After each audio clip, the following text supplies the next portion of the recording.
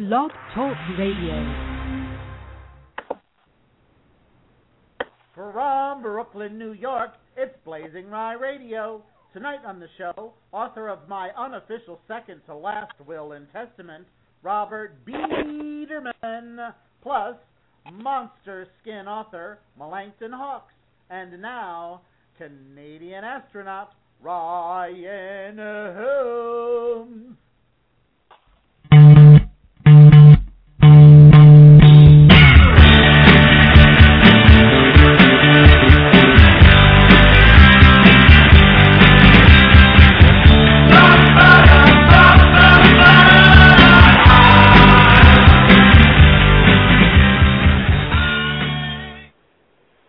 Good evening, everyone. It is Monday, May 13th, 2013. Checking out your Smoking Nest, your BlazinRy on the ones and twos. Joining me tonight on BlazinRy Radio as my co-host is the grand return of the one and only Broadway medic, Tamika Kidd. Tamika, how are you? I'm good. How are you? I'm doing fine. Long time no chat. How's things? How's tricks? Things are going well. I've been at Harlem Hospital with the EMS and FDNY down there, or up there, I should say, uptown. And, unfortunately, I think I probably caught a cold from them, so if I sound funny, it's okay. But it's not like Ebola or nothing like that.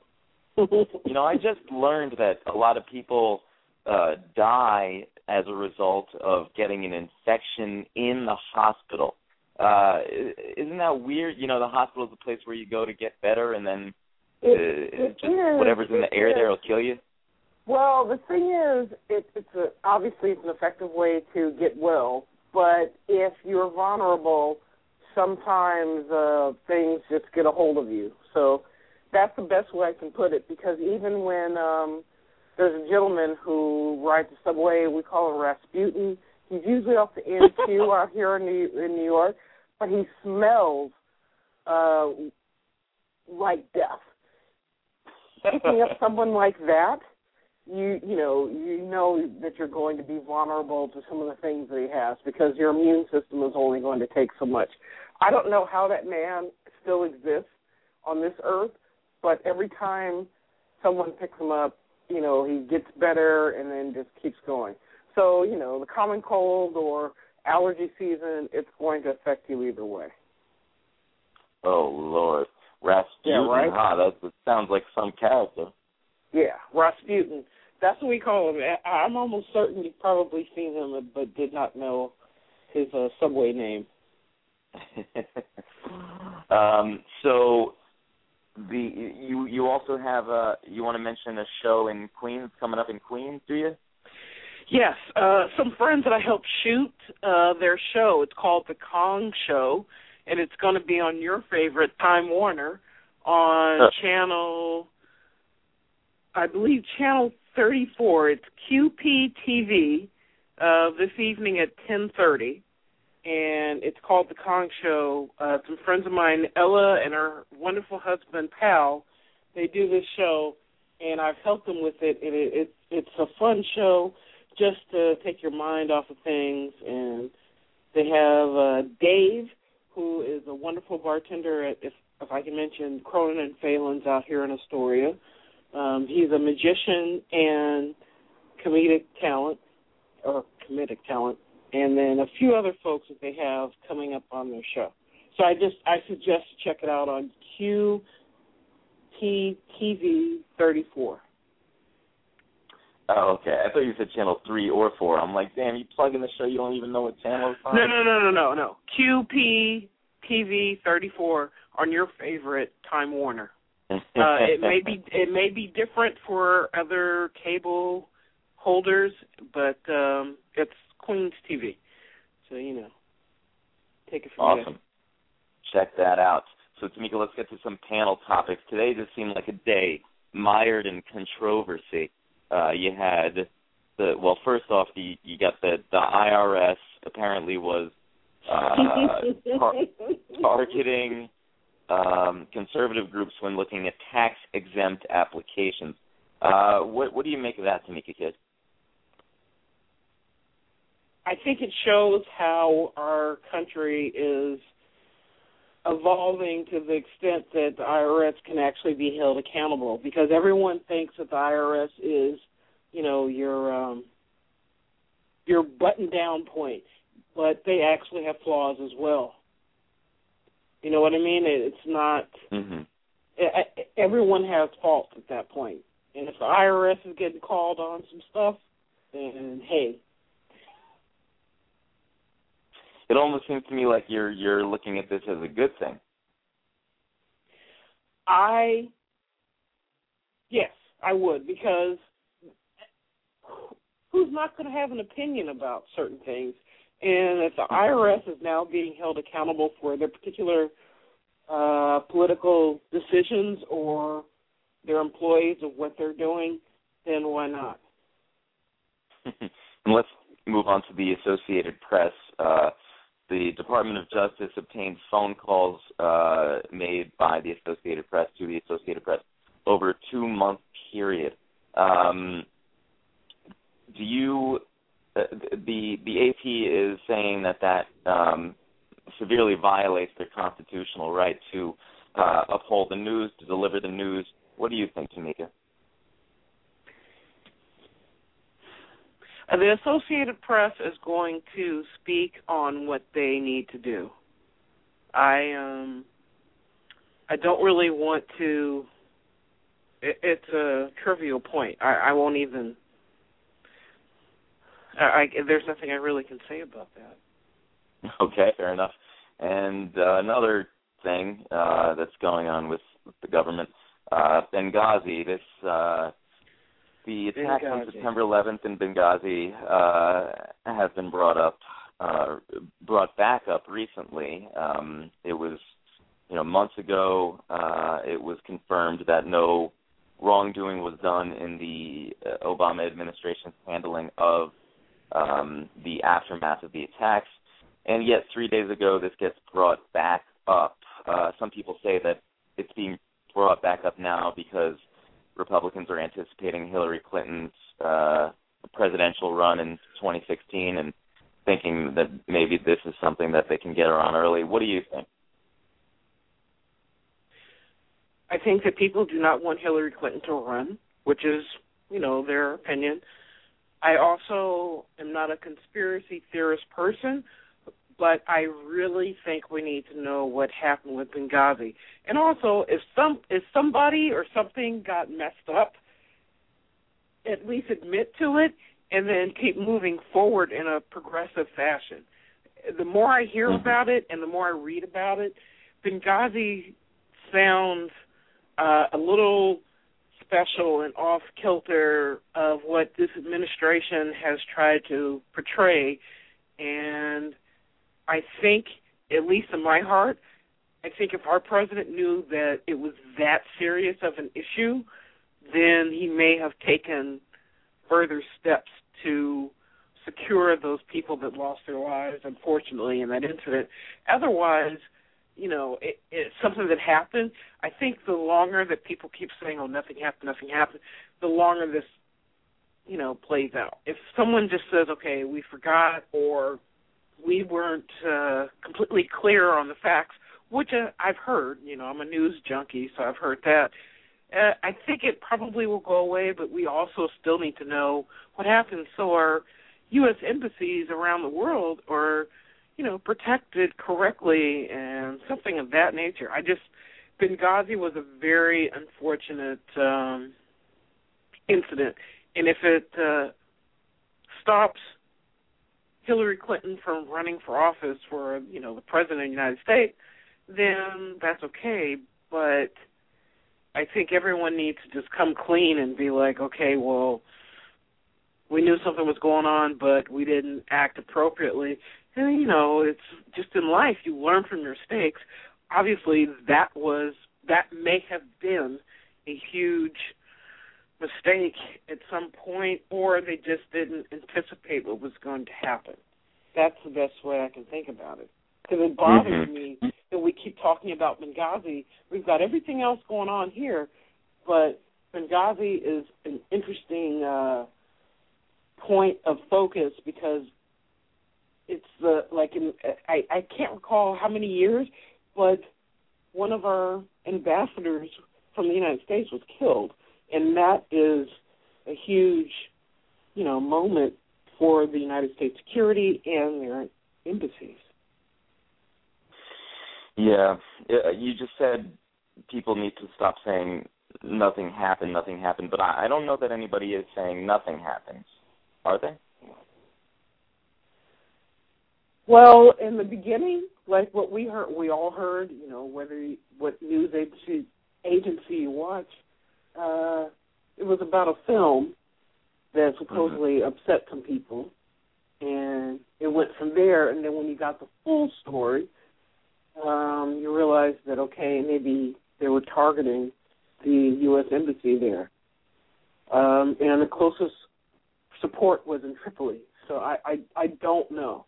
And I'm not trying to be judgmental or anything like that. I would rather hold judgment on the fact when we find out everything, then let's move forward from there. But I will say this, listening to the recent testimony of a gentleman, I can't think of his name right now, a gentleman who got a phone call from the ambassador in Benghazi, who, again, has passed away, saying that they were in trouble, that right there is troubling. And I wish someone would investigate it and just find out what happened or, what was going on. Because obviously it wasn't over a film. We know that. And someone just happened to hit that place at the right time, at the wrong moment. And that's the best way I can think about it. Because it hurts to think that, if you or I were in a U.S. embassy somewhere and we're calling for help because we know something is about to happen and we get no support. So that is, I would have to say, the troubling part about that. Let's move on. Let's talk a little bit about something that comes up every few years. Another pilot season? Guy. No, I'm just kidding. What did you say? I said pilot season, but no, I'm just kidding. That's every year. But another man has come forward stating that Michael Jackson molested him as a child. This is, every time something like this happens, seems to be every few years, maybe like once or twice a decade. I get this just awful feeling, and and now let me find out it's the guy that allegedly cheated on or helped Britney Spears to cheat on Justin Timberlake, that choreographer Wade Robson. Tamika, what do you think about that? Well, I'm a Michael Jackson fan from way back. I even wanted to convert to Jehovah's Witness because he was. I don't put too much stock in all that. That's all. I understand a lot of people are coming forward, supposedly coming forward, but in the same context, how much, even us talking about it, gets them that 15 seconds, the hell with the 15 minutes, 15 seconds of fame. So I don't even worry about that. There's a quote in one of George Carlin's last books that says, Michael Jackson is the greatest entertainer of all time, period. And he talks about, like, Frank Sinatra, forget about it. Elvis, no way. And then he's like, I say, give Michael a bunch of kids and let him dance the night away or something like that. So how about that? Well, I mean, I don't know too many grown men that have children at their homes. So, but in the same context, not too many grown men were Michael Jackson. It's beyond me. I don't want to. Never lie. Yeah, I can't. I'm sorry. Okay. Well, let's move on. Our first guest's new book is called My Unofficial Second to Last Will and Testament. It's available in paperback from Amazon.com and is newly available on Kindle, and it's hilarious. Please welcome to the program Robert Beiderman.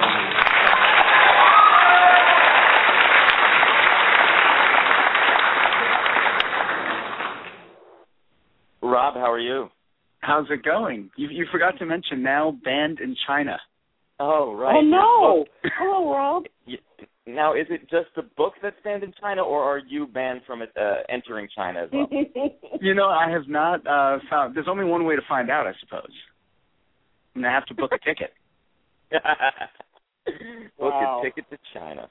I have to say, a friend just told me this yesterday that she tried to buy it and it wasn't available, and so apparently it's either banned or they're just indifferent towards me. But one way or another, I'm missing out on about 1 billion sales. Probably, because they got a lot of people over there. So, Rob, this book is a very new, interesting, unique idea for a book. What gave you the idea to write my unofficial second to last will and testament? I think there have just been so many stories on the news or, kind of in these, like on CNN.com or NBC News or whatever, about people with these really strange requests. And it used to be someone would want to be buried, in their favorite team jersey. And that was kind of interesting. And over the years now, that's evolved into the guy doesn't want to just be buried in his team jersey. He wants to be positioned on his couch holding a beer while highlights of the game are going on. And it just started thinking, well, how crazy can we make some of these requests? Like, what is too far, and then can we even, push beyond that and find something even funnier? And you very much accomplished that in this book. Why do you think, because this is a morbid topic, why do you think you wanted to take death on head on and make it funny? Well, I think, what else are you going to do with death? I think either you make death funny or death makes you funny. It's one or the other. So Exactly. Tamika, I know you're chomping at the bit to ask Rob a question. Well, it's funny because I was thinking recently I had to answer a few questions about what people would do with my remains. It's if you see my Facebook picture, it says, "We're all going to die, but I got a helmet on." So it making light of what takes place with your body afterwards actually makes sense. How did you come up with this particular project? I think, well, first you come up with the idea. And I tend to, like most people, you just throughout the day, you think of something and you think it's really funny, and then you come back to it a day later and you go, oh, well, that wasn't really anywhere near as funny as I thought it was. And you've got something when the next day you think about it and you go, oh, no, wait, that is funny. And then you just think, can I build on that? And so, I'm not a lawyer. I didn't know what goes in a will, so I just started thinking, well, I'm Jewish, so sitting Shiva, that has to be part of it. And we have to have, I have to spread news of my death, and we have to give away all my earthly possessions.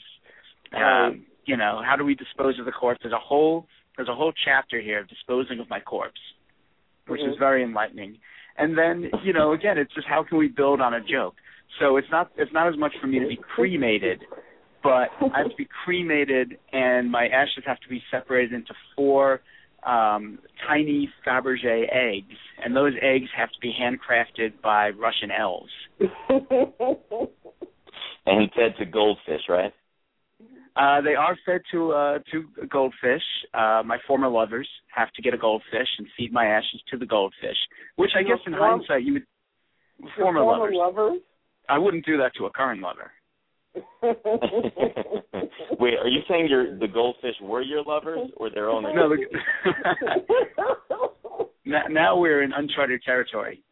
Right. Let me ask you something. I read that these goldfish are going to have to eat your remains, but they're also to be kept on a strict vegan diet. Those two don't seem to go together. Well, I don't know. Once you're burned, I would think that doesn't make it vegan.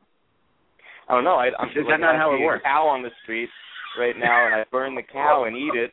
Then I'm eating a cow. Are you sure about that? Oh, no, because I would never think about that. I'm so sorry. Okay. How are you going to eat the? More importantly, how do you plan on eating the cow that you've just burned? Are you just going to have a spoon? No, I'm going to have to put the cow remains in Fabergé eggs made by. That's my death. You do your own death. The tiny Russian elves can only make so many Fabergé eggs. Fabergé eggs. Okay. When you said just now, Rob, that you have thoughts throughout the day and you think they're hilarious, and then you realize maybe they weren't that funny. How many times a day do you think that happens to you? Oh, I'd say 15 times a second. I don't know. It's pretty constant. You do a lot of daydreaming here in the corporate world. Mhm. Now you dedicate the book to Angelo. Who is Angelo? Yes. Angelo, all kidding aside, was a very good comic out in Los Angeles who I had the pleasure of knowing. And he was a very funny guy, and he was a good guy, and he was kind of one of those comics that everyone that knew him kind of loved him, and everyone who knew him thought he was their best friend because he was just that kind of open and caring and sweet guy. And I found out, I don't know if it was a year ago, 2 years ago, he was killed by a drunk driver. So he's someone who is on my mind, and hopefully he is laughing at this somewhere. Certainly hope so. That's a beautiful dedication.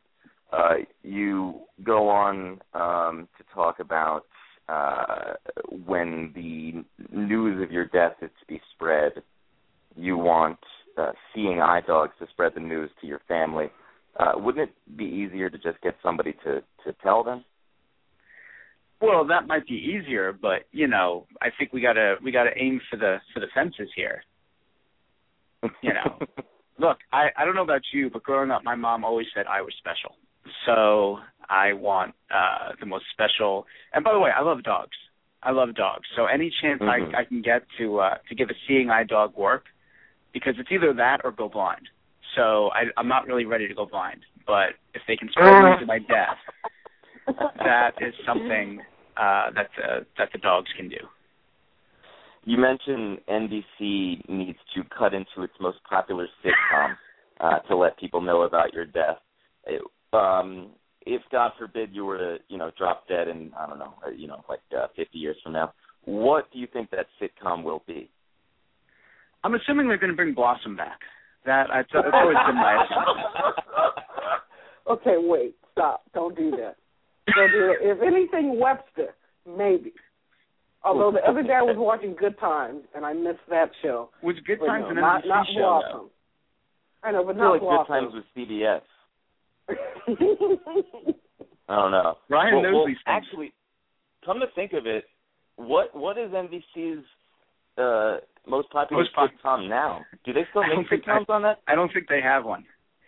You know, and that's in fairness to the readers, Ryan, that's change. They've gone through a huge change, and this is, even though I'm a medic and I work out here and been here, I started off in TV at Warner Brothers, and they have gone through a huge change, which is interesting because they've canceled almost half the shows that people actually watch. Mhm.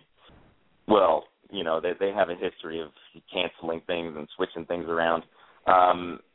And Rob, is The Office still considered a sitcom since it hasn't been funny in years?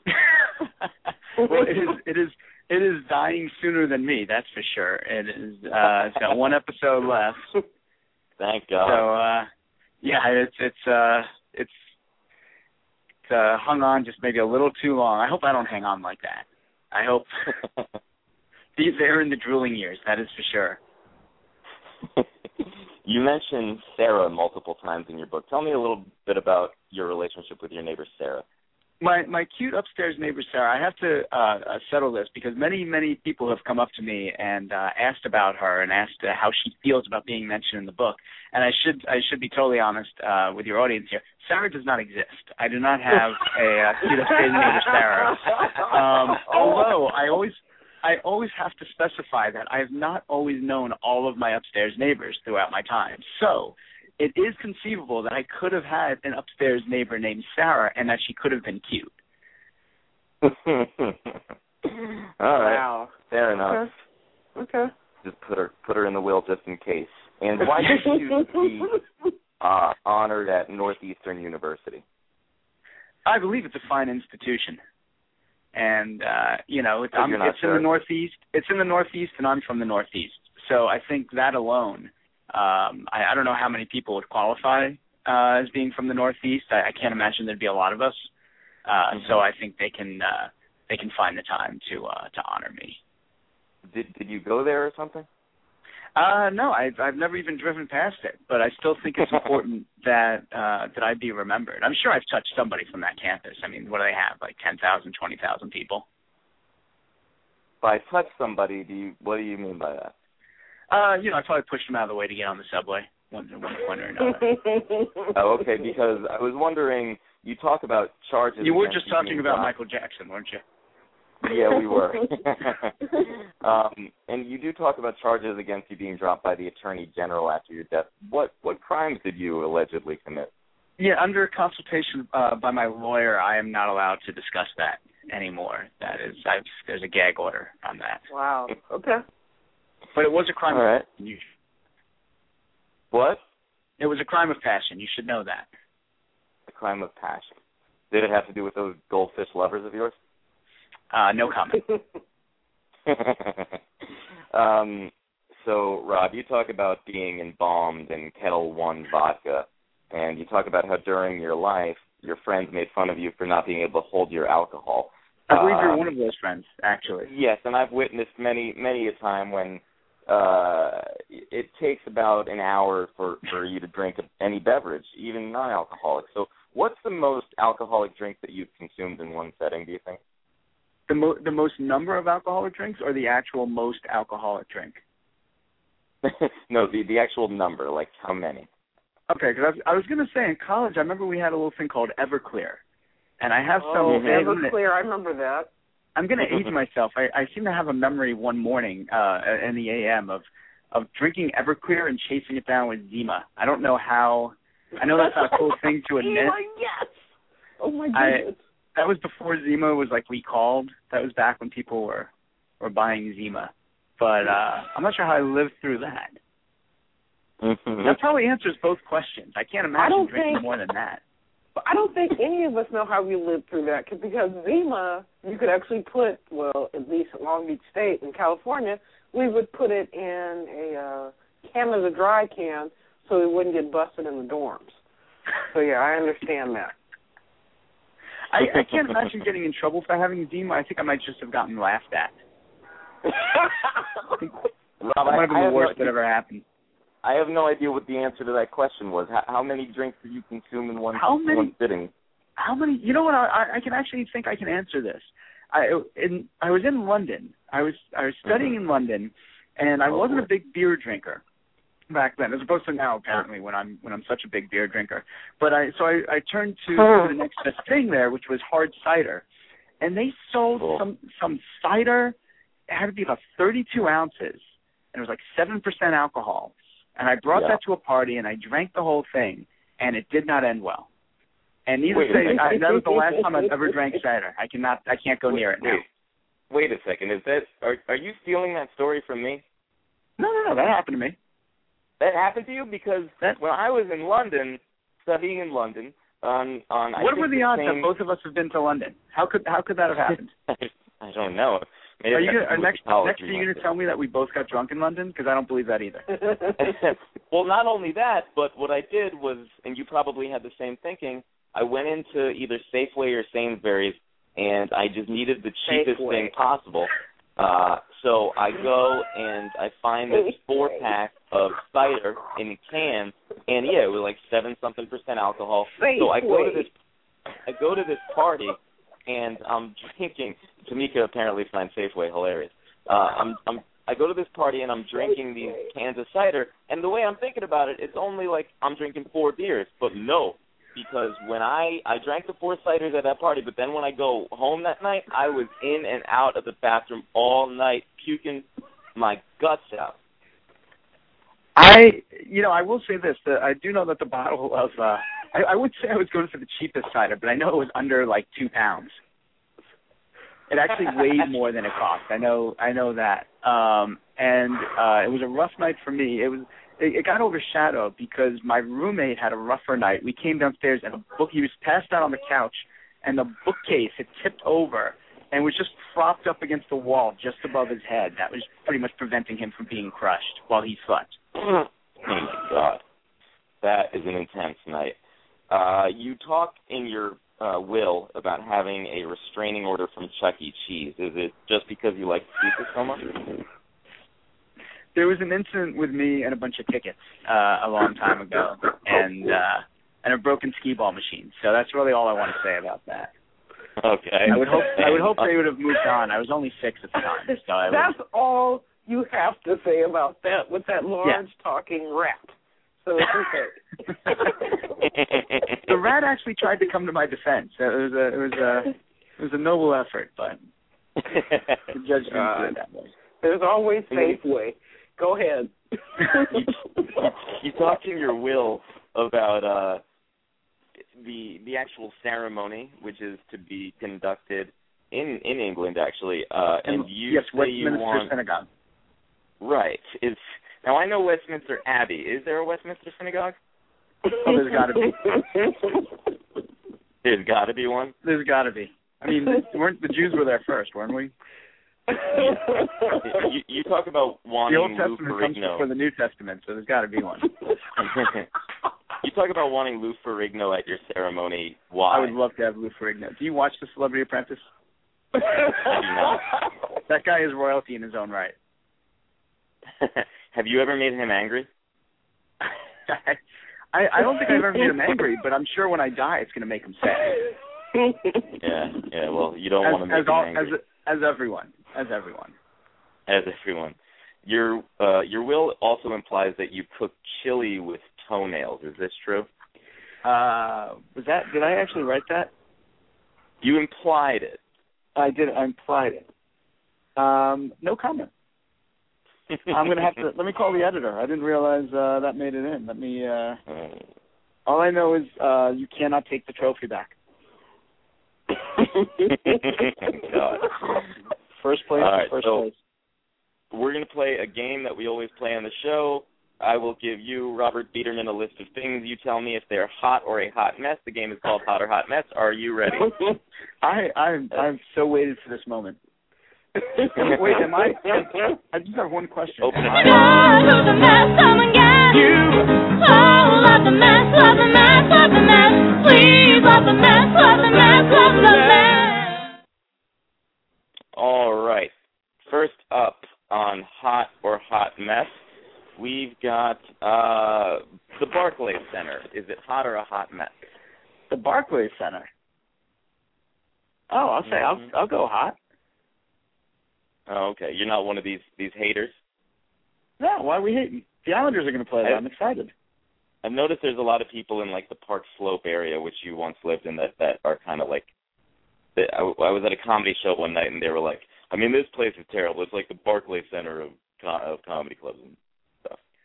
No, I mean, if they open the Barclays Center in the park, I could see that as a problem. There was before they opened it, it was a construction project for like 35 years or something. So it's not like people were having picnics on that site before they opened it. How about Mexican music? Hot or hot mess? Oh, that's a hot mess.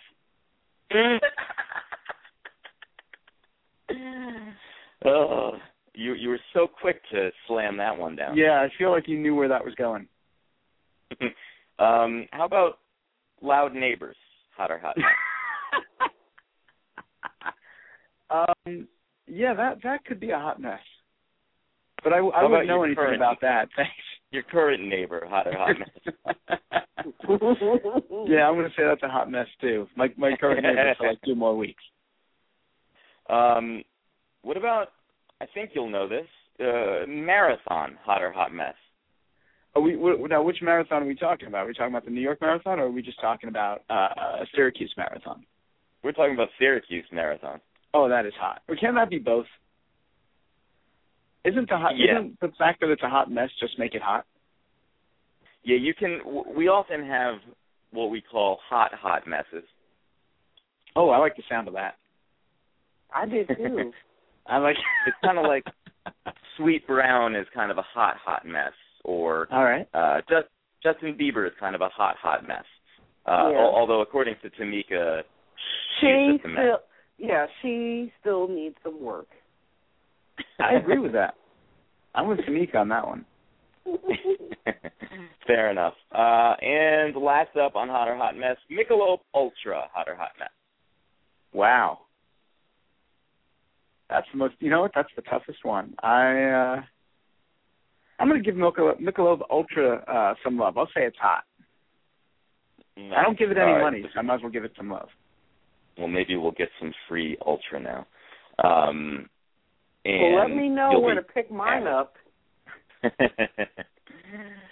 So, Rob, you have the Brits play I Saw the Sign by Ace of Base many times at your funeral. Did you hear the news, like, it was just like 2 weeks ago that came out that one of them was a Nazi? No. Are you making that up? Yeah. No, it was like 2 or 3 weeks ago. It was on like the Today Show or something that one of the Ace of Base members was a Nazi. So do you still want their song played at the funeral? They were an actual Nazi, or were they like a neo-Nazi? I don't know. All I just heard a snippet saying she was a Nazi. I don't know what kind. Well, you know, that I have to say that's very disappointing.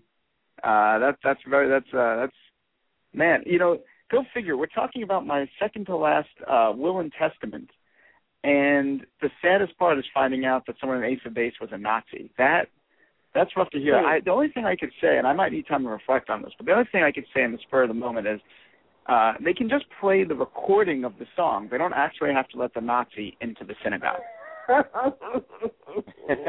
And they could always get the song from like BitTorrent, so they don't actually have to spend any money on the band. Wow, you went there with us. Okay, I can understand that. Okay. So I just looked it up, and it says I guess it was a guy, Ulf Egberg, a founding member of Ace of Base, started his career as a neo-Nazi skinhead. And then it says, not only that, he created a platform for his ideals through his Nazi punk band. The band was called Commit Suicide, which sang songs with explicit racist lyrics. And wait. Then they give the Nazi punk band was called Commit Suicide. Yes.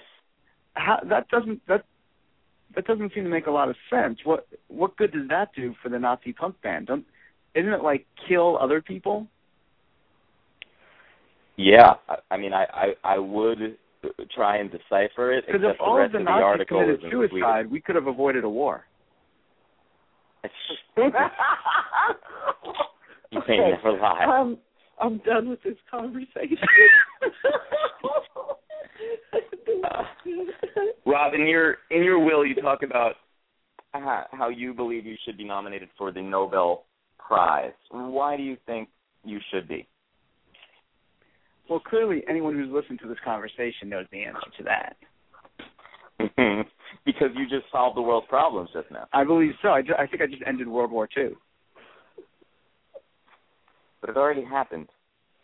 They, first of all, we don't know if the Nobel Prize Committee knows that or not. Second of all, the book doesn't say that I should be nominated. What it says is that various members of my family are to check with the committee to find out if I have been nominated. And if for some strange reason the answer comes back no, they are then to call and ask, are you sure? And if it's still not a yes, they are to continue to keep calling using various fake European accents until they get the answer they like. So you're pretty much a shoo-in then. I think eventually, I'm going to win one way or another. Bad for you. You, in your will, you bequeath your Twinkies to your great-great-great-great-great-grandchildren. Is this because Hostess has gone out of business? Absolutely. Actually, in fact, I've been thinking maybe I'll just sell those on eBay now. But then your great-great-great-great-grandchildren won't have them. No, they will still have my 10 still find them at Safeway, apparently. Oh, is that where they are? Yes. I was too busy buying that cider, that 4-pack of cider.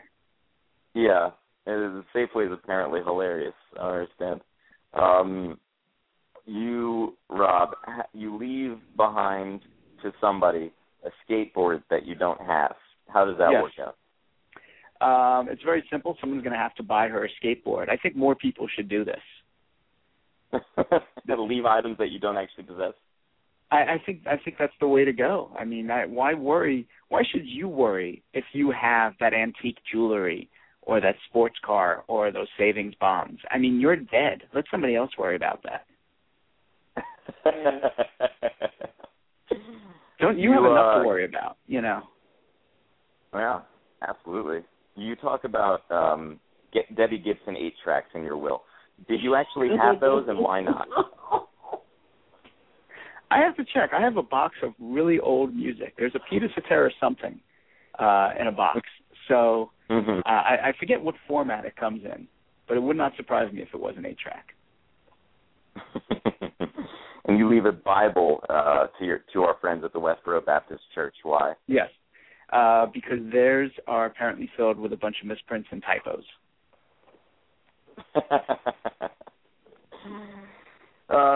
In your will, you make people keep.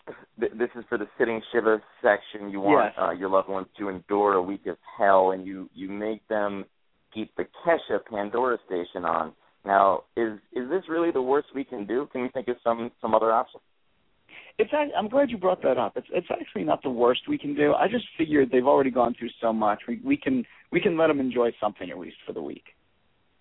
Mm-hmm. They do have to watch movies that prominently feature Pauly Shore, so we're not going too easy on them. I guess between the two voices, the Shore and the Kesha, that is quite cacophonous. Tamika, would you agree?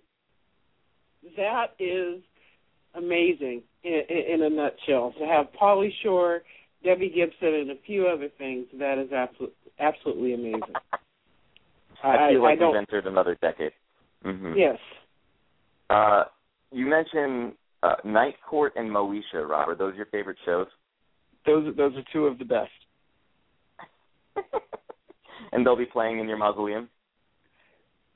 Yes, they will be at my shrine. They will be actually they don't permanently play. What? Let me just see. Sorry, hold on a second here. I don't remember what the exact. Yes, what happens at my shrine is that there's a small stage next to my portrait, which is pretty big. Not the stage, the portrait. And pilgrims who come to my shrine, they are encouraged to mine their favorite episodes of Night Court and Moesha for my viewing pleasure. Moesha. All right. And okay. They don't have to mine the commercials. They can just do the 22-minute versions. Yeah, but Moesha. Oh, so it's like you're getting it on Netflix instead of Hulu. Exactly.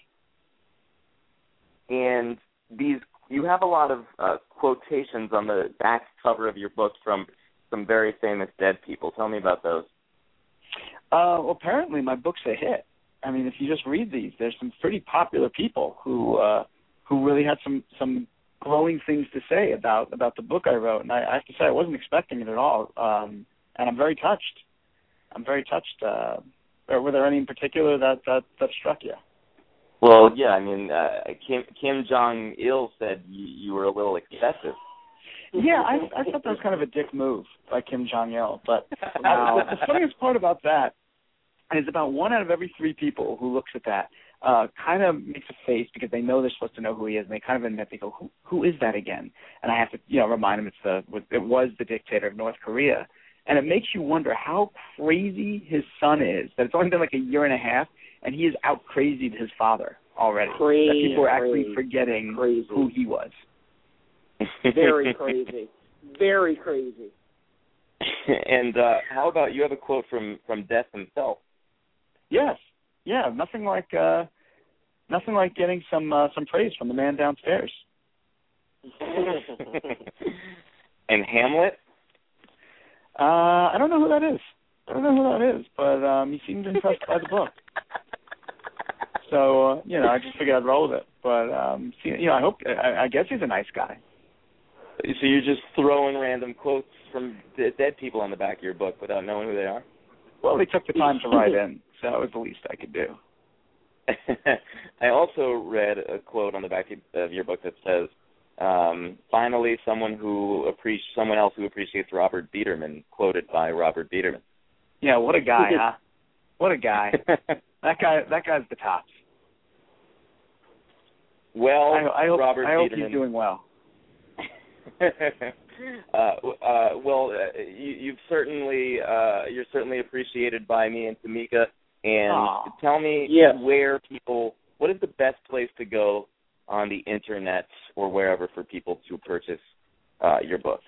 Well, on the internet, the easiest place to go is Amazon.com. We finally got this up on Kindle, so you can buy the paperback or you can buy the Kindle. The Kindle version, we're keeping it cheap. It's only 99 cents, so that's like half the price of a pack of gum. I'm not saying it's as good as a pack of gum, but it's cheaper than a pack of gum. So I think for the value, I think you're getting some really good there. In person, those of you who live in Hollywood, you are in luck. I am happy to announce that my book is currently being sold at the Museum of Death at Hollywood and Gower. So if you're in the neighborhood, you got to stop in there and say hi to the good folks running the Museum of Death and purchase a copy. Wow, that's awesome. You are in the Museum of Death. The Museum of Death, because really, where else could this book be sold? And in Hollywood, so that's okay. It is a match made in heaven, and I do mean heaven. All right, check it out. My Unofficial Second to Last Will and Testament by Robert Beiderman. Rob, thank you so much for doing the show, buddy. Thanks for having me. Absolutely, sir. We'll catch you back on later. Take care. All right. Our next guest, Tamika, are you ready for this? Yes, I am. You know I am. Okay. Our next guest is an author from Brooklyn whose new ebook is called Monster Skin, a spooky bonsai mystery. Please welcome to the program Melancton Hawk.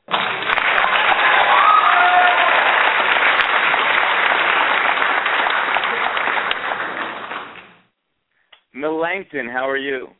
I'm pretty good, Ryan. Thank you. Thanks for the fake applause. Yeah, anytime. So that's quite a unique name. What do people call you for short? Mel, Hawks, hey, asshole, the normal things. Bartenders. Wow. Do you mind if I call you Mel Hawks, asshole bartender? You can, that will eat up a lot of time, and that might help me out on my end. Hey, Mel, this is Tamika. I'll just call you Mel. I'm not going to call you asshole because that doesn't sound right. Well, I appreciate that. So tell me, that is a unique name. Did your parents name you? I mean, well, I guess they had to. But where did they get the idea from to call you Melancton? Well, it's Greek, and we are not Greek, but it means black flower. So they obviously thought highly of me when I was a child. I don't know. I don't know why. I just fits. I like it. Looks good in the book jacket.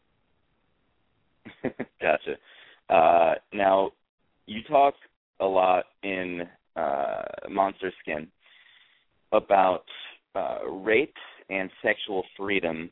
Some disturbing stuff happens to a 16-year-old character in the book, and then she plots her revenge against the culprit.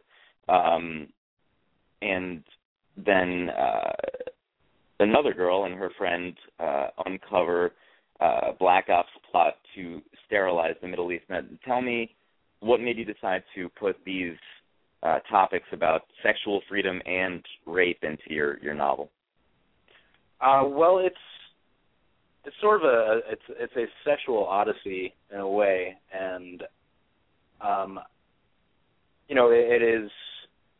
it's based on events that do occur, and I think that there's no way to talk about sex without talking about both sides of the coin.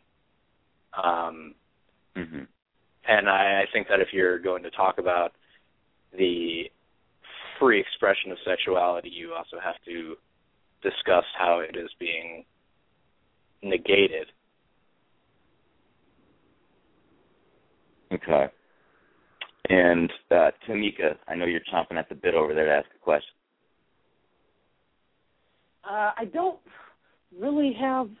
Well, I do have a question, but it's more of an affirmation of what you have said, that the freedom of sex, along with the negation of what takes place sometimes. Right. I mean, just to give a bit more depth to it, the book is about a 16-year-old named Spooky Bonsai who is raped on her 16th birthday by her stepfather, and she vows to kill him, and she is distracted from her mission when she is caught up in this large web of conspiracy of a black ops government plot to destroy libido in the Middle East. What is the idea behind the U.S. government plot to destroy? Are they trying to stop people in the Middle East from breeding? Right. Well, yes. It takes place during 2005. Actually, a particularly what is thought or has been quoted as being the worst week in Bush's presidency, the last week of October 2005. And, the idea or the evil theory is to prevent breeding, to stop a whole bunch of people from being able to exist. Yikes. Another topic that you focus on in your novel is the use of psychedelic drugs to treat trauma, people who go through depression, addiction, etc. There's this drug that the kids are using these days, this MDMA. Now, I know my friends, they use it when they go to see Avicii in concert, but in your book, they're using it to help her, Spooky Bonsai, calm down after she was raped, right? Right. It's used actually pretty early in the book. MDMA is administered to Spooky by another character named Sugar Dubois, who is a sex toy queen of New York City. And, there's been a lot of research into MDMA recently, and it was originally synthesized in, I believe, the 1950s and was used for quite some time purely as a therapeutical tool. And I don't know when exactly it was scheduled as an illegal drug, and then it came back with a pretty big resurgence in the late 80s as a party drug. But its primary use was therapeutic, and I think it remains therapeutic. I think that the reason it works as a party drug is because it allows for a dissolution of ego, and it's called an empathogen. It's not necessarily a psychedelic drug because it doesn't trigger hallucinations, but it's an empathogen in that it allows you to be receptive to yourself and to other people. And so it's being studied right now for its use to treat post-traumatic stress disorder, and there's a number of universities throughout the U.S. that are actually treating soldiers who have come back from Iraq and Afghanistan, and it has been looked into as a treatment for victims of rape as well. Now, Mel, would you advocate that this drug is used to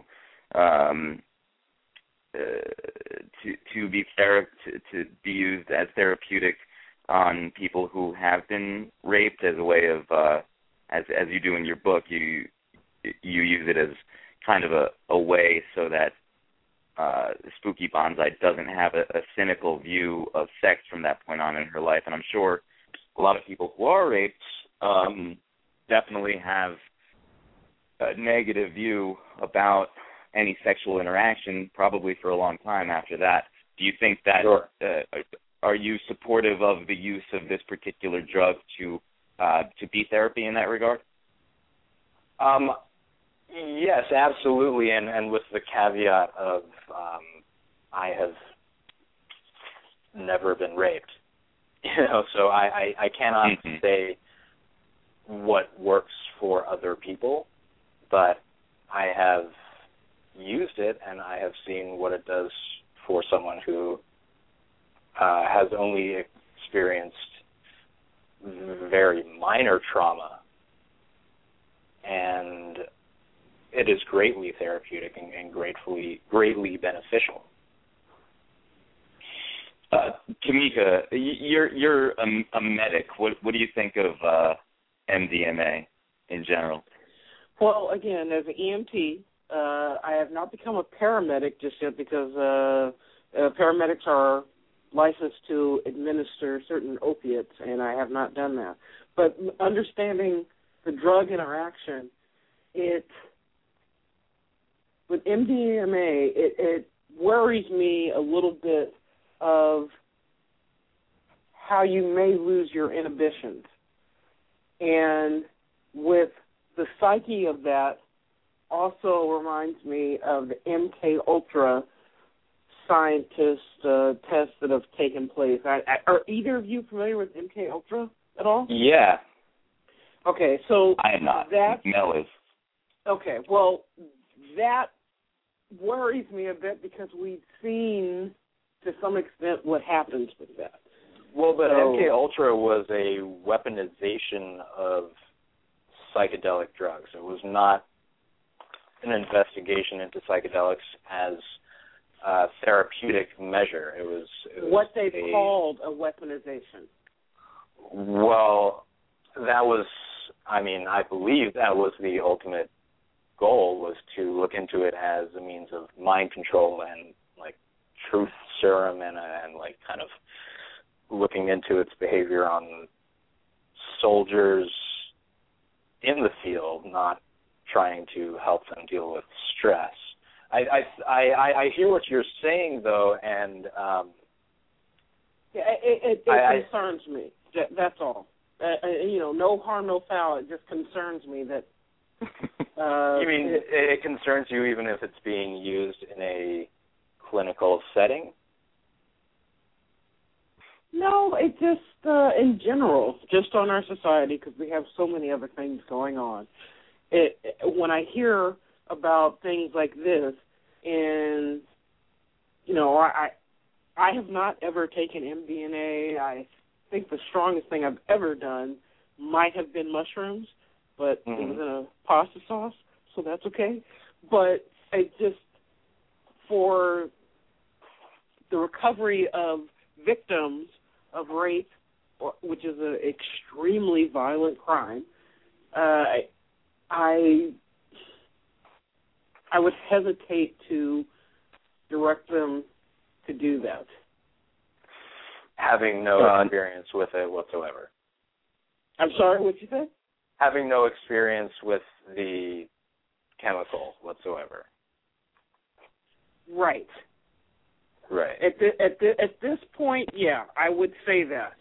Now, obviously, more research has to be done, and that's okay, but it just, not to go too far off topic, we're dealing with the news recently, what took place in Cleveland with these 3 or 4 women, or 3 women, I think, and, having survived the atrocities of rape and actually giving birth and all that other stuff, I can't imagine even prescribing something like MDMA to the woman that actually gave birth to a child in captivity just to help her get through it, because it just doesn't, I don't know, it just kind of clouds the reality of what happened, even though we all know what happened to the best of our knowledge, but that just seems a little far. I don't think it's about clouding reality. I think it's about being strong enough to face reality. And you know,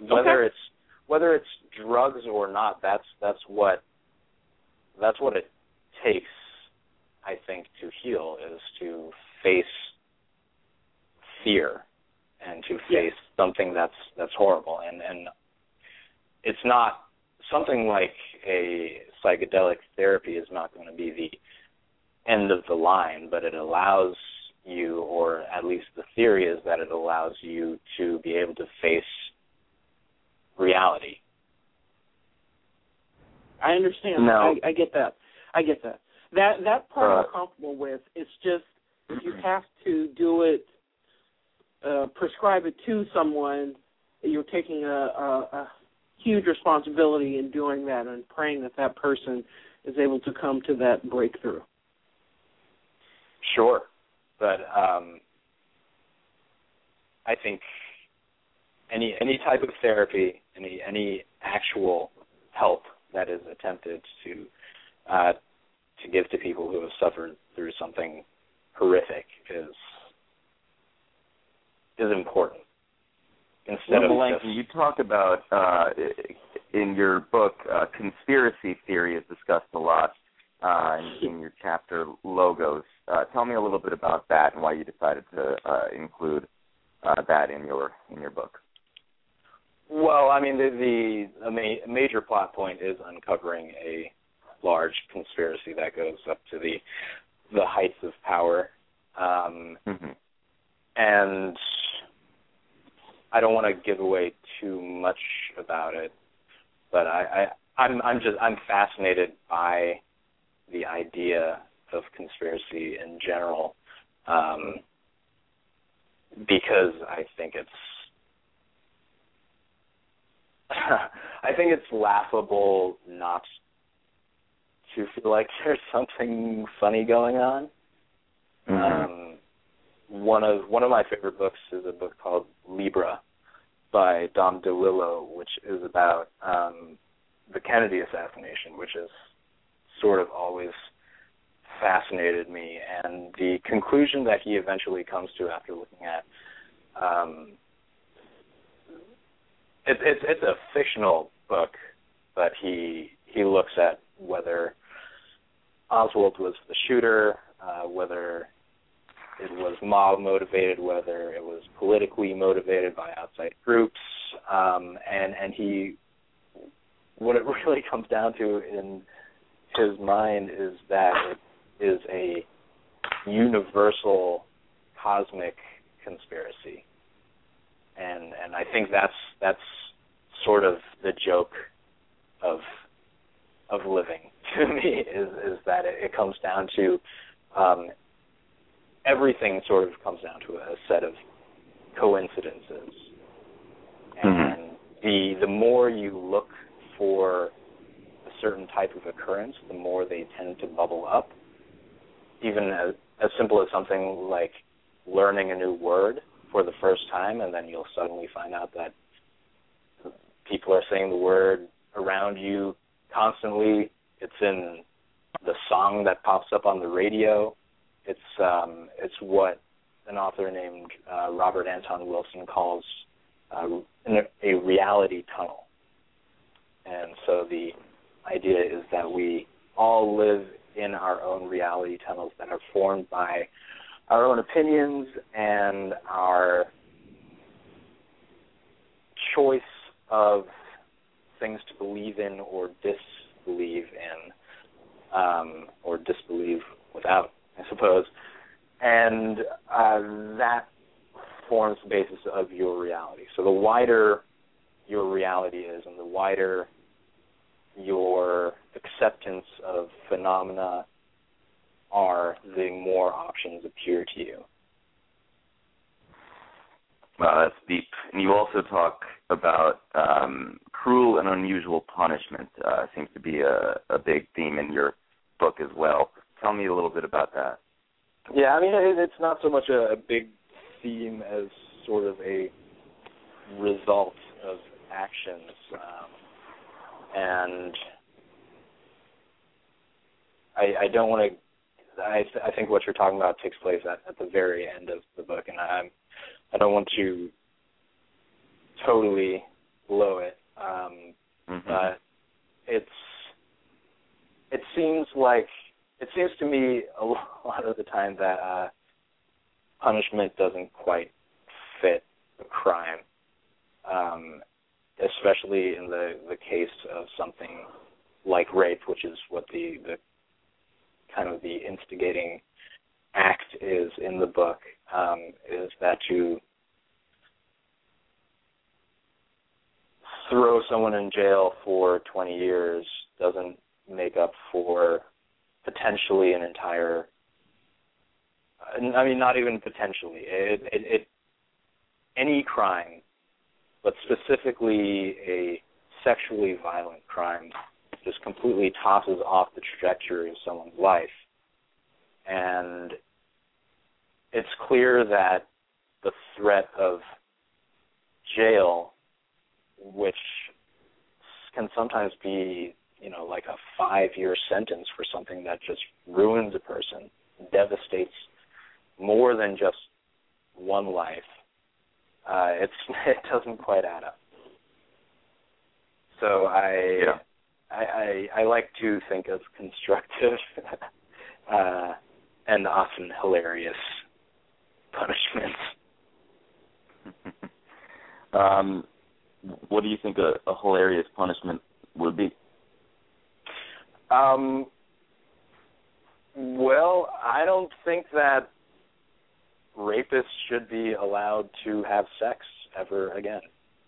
I think that if the threat of being caught for your crime equals losing your dick, then maybe people will actually be more aware of the way they act and the choices that they make. Yeah, I think you're right. And in your book, Monster Skin, Melancton, you use very explicitly sexual language. It gets very intense. Is that just your writing style? Is that particular to this book? It's, once again, it goes back to writing a book where sex is one of the main themes. I want to be sexual. I want to allow the reader to be sexual and experience sexuality in all its greatness, because it's a gigantic use of energy in, I think, everyone's life, and it's a power kind of like chi in a way. It is a chi that you can learn to access and utilize for good instead of subjugating people with sexuality and using sex to oppress. I think the basis of getting along, it really starts with being able to have good sex and feel good about those kinds of interactions with people. So I wanted to, at most, I wanted to arouse positive sexuality within people, and also point out that it can get ugly and weird sometimes, and you have to be able to identify which is which. Well, along those lines, I read that you used to work as a video editor for pornography. Tell me about that time in your life. It's an odd but formative time in my life.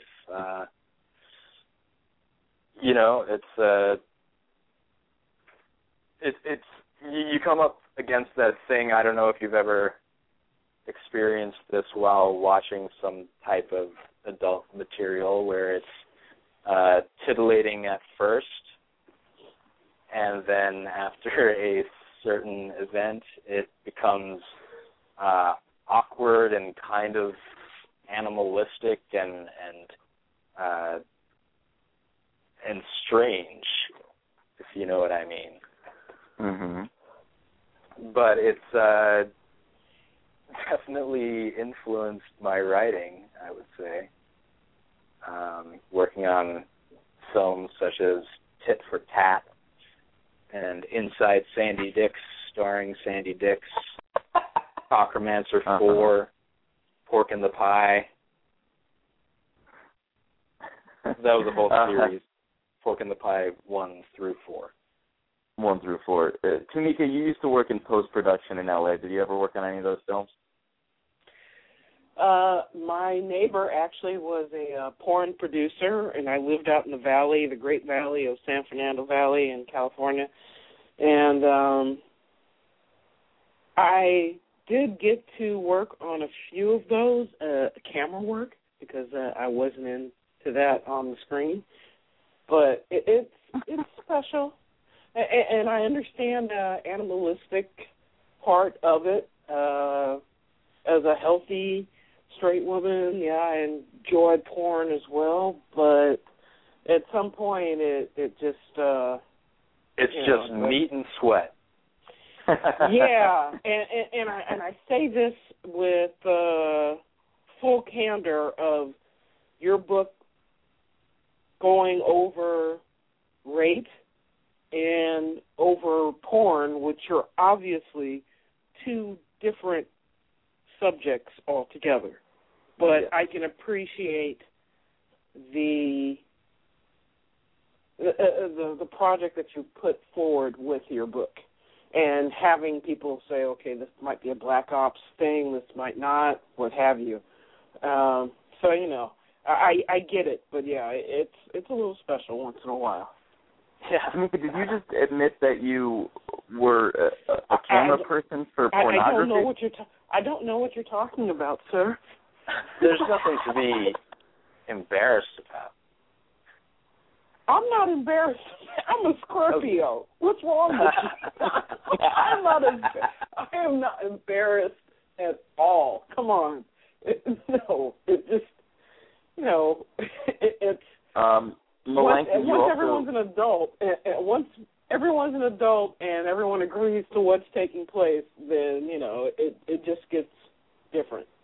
Exactly. I'm sorry. Exactly. I'm sorry. I think that's where it's beneficial is to let people be adults and attack this thing as adults who can admit to enjoying things, right? Instead of being sheepish, because it's right. Life's too short to be sheepish about the things that are pretty pleasurable. Yeah, and one of the best parts I'd say about being alive on Earth. Yeah, I understand. I understand. It's just I think our society. You know what? If the United States had a full-on problem with porn, we probably would not have a problem with guns, because people would be too busy thinking about playing with other guns. Or, like a lot of people, a lot of women, we have said, if guys had tits, and I can say that because it's, this radio station, we wouldn't even see you guys because you'd be too busy. So, I mean... Yeah. Well, on the back of the okay paperback edition of my book, which does exist, it's not just an ebook, on the back of the paperback edition, it says, "Fucking is the road to world peace." Well, and people have made jokes about Clinton all that time he was in office. We weren't really at war. I mean, he had Monica and a few others that we probably don't know There about. should be a presidential fluffer, whether it's a male president or a female president. Someone will correct me. I forgot who said this, but blowjobs and late-night pizza never sent us into war. Damn. So, I just, I think that was Churchill.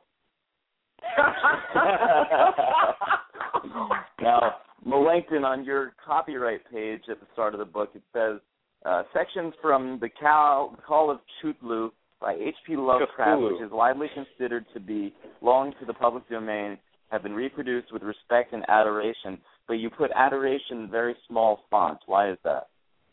Did I? Uh-oh. Hang on 1 second.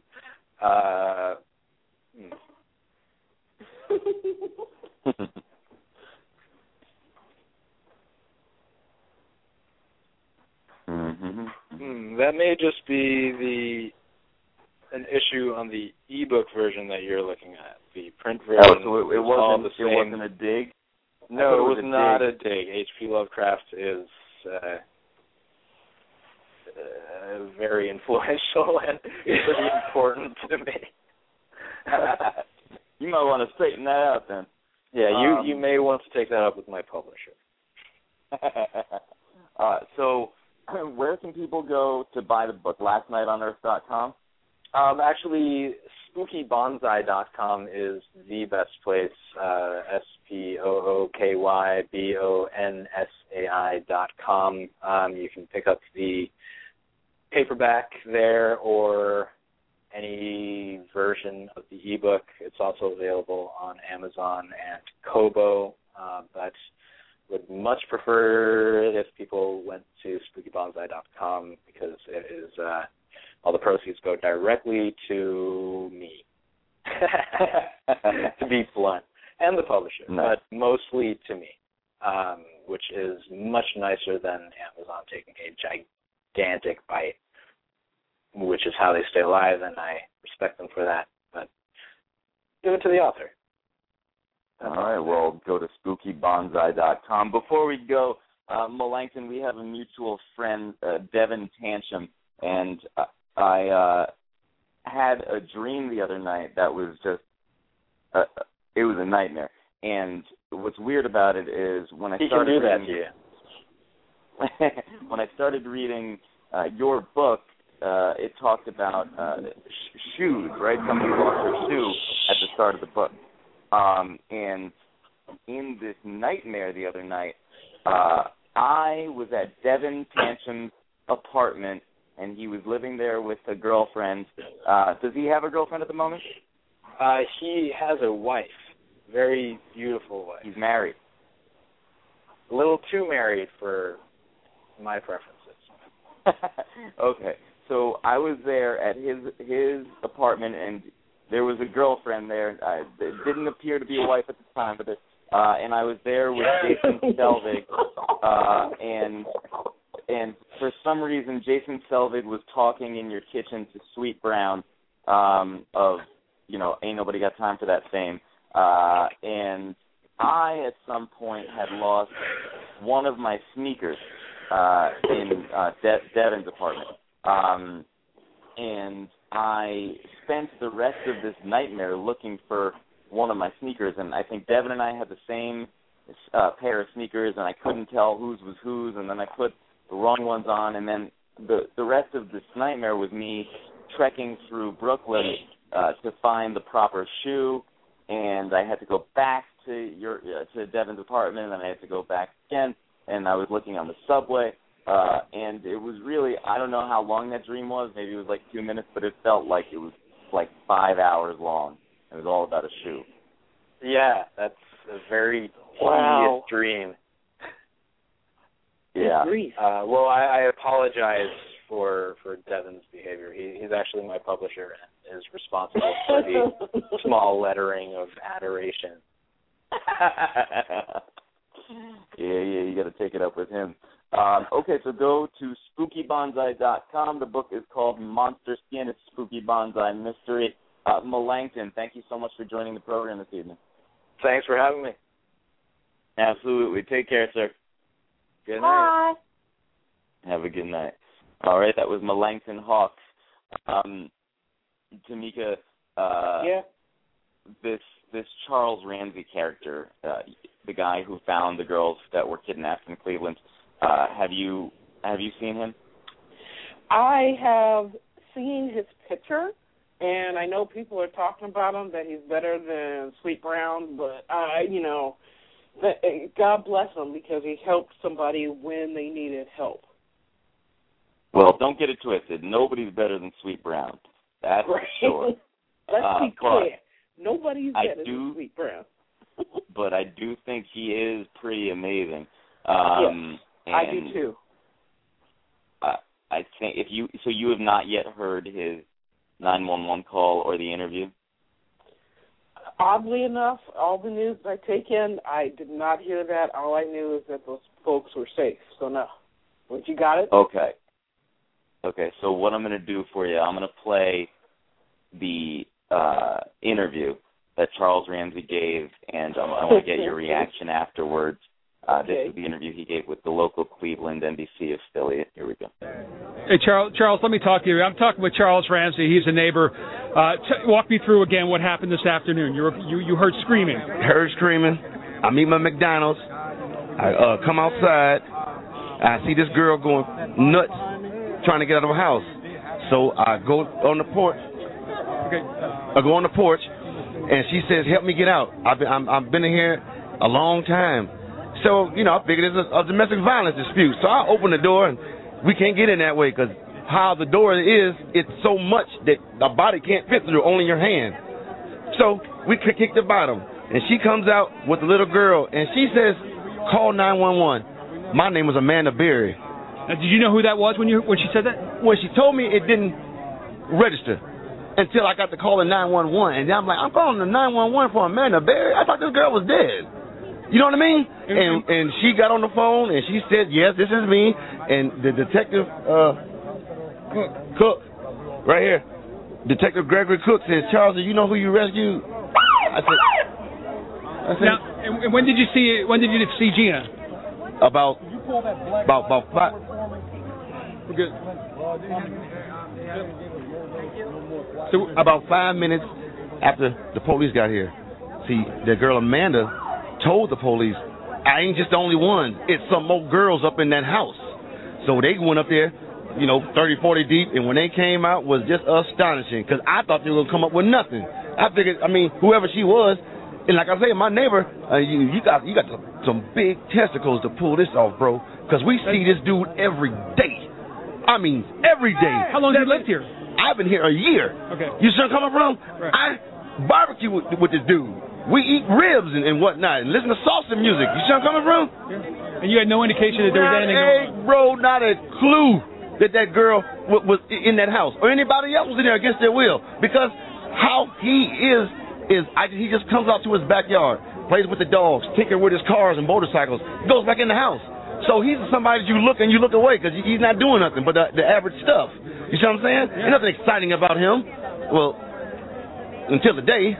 What was your reaction on the girls' faces? I can't imagine to see the sunlight, to be around people. I knew something was wrong when a little pretty white girl ran into a black man's arms. Something is wrong here. Dead giveaway. Dead giveaway. Charles, thank you very much. Dead giveaway. Thank you very much for your time. And either she homeless or she got problems. That's the only reason why she ran into a black man. Charles, thank you for being there, man. Charles Ramsey, neighbor, heard the screaming, took action, went and did what he needed to do. The rest is unfolding before us here on Seymour. I'm going to send it back to you.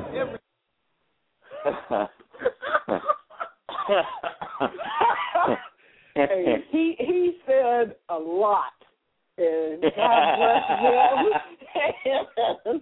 and it just he said a lot. He said a lot, and that was good. And as you always say, Ryan, he ain't never lied, because that. No, Charles Ramsey ain't never lied. He ain't never lied. So that as Forrest Gump would say, that's all I have to say about that. All right. Well, Tamika, I thank you for joining the program tonight.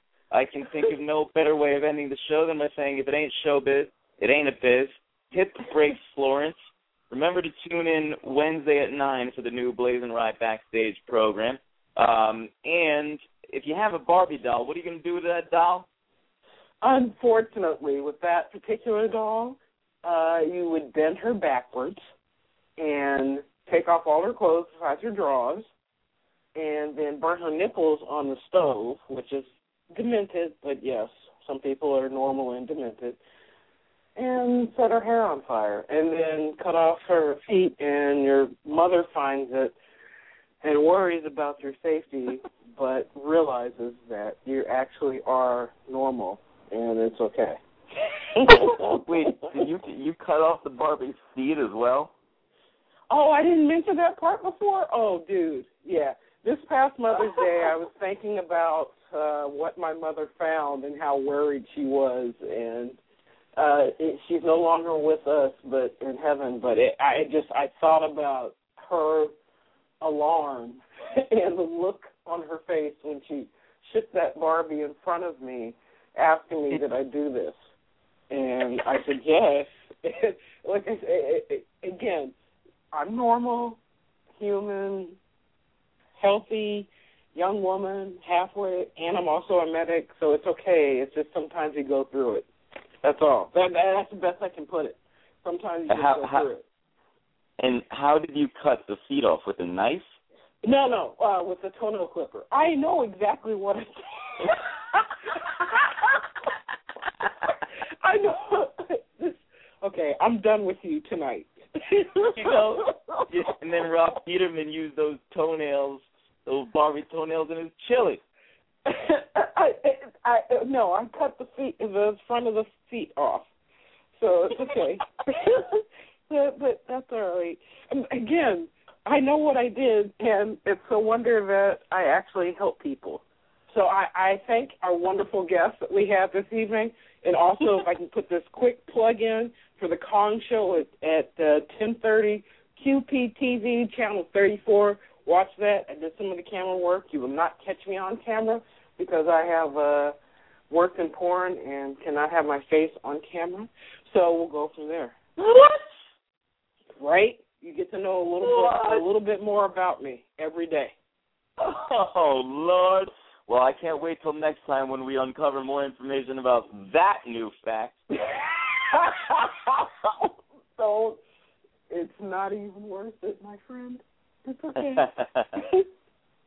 All right. But your guests were very good. Your guests were very good and intriguing. That was wonderful. All right. I hope everyone had a good listen. And as always, catch us on the iTunes. We'll be available in podcast form in just a few minutes after the show. Good night, everybody. Bye.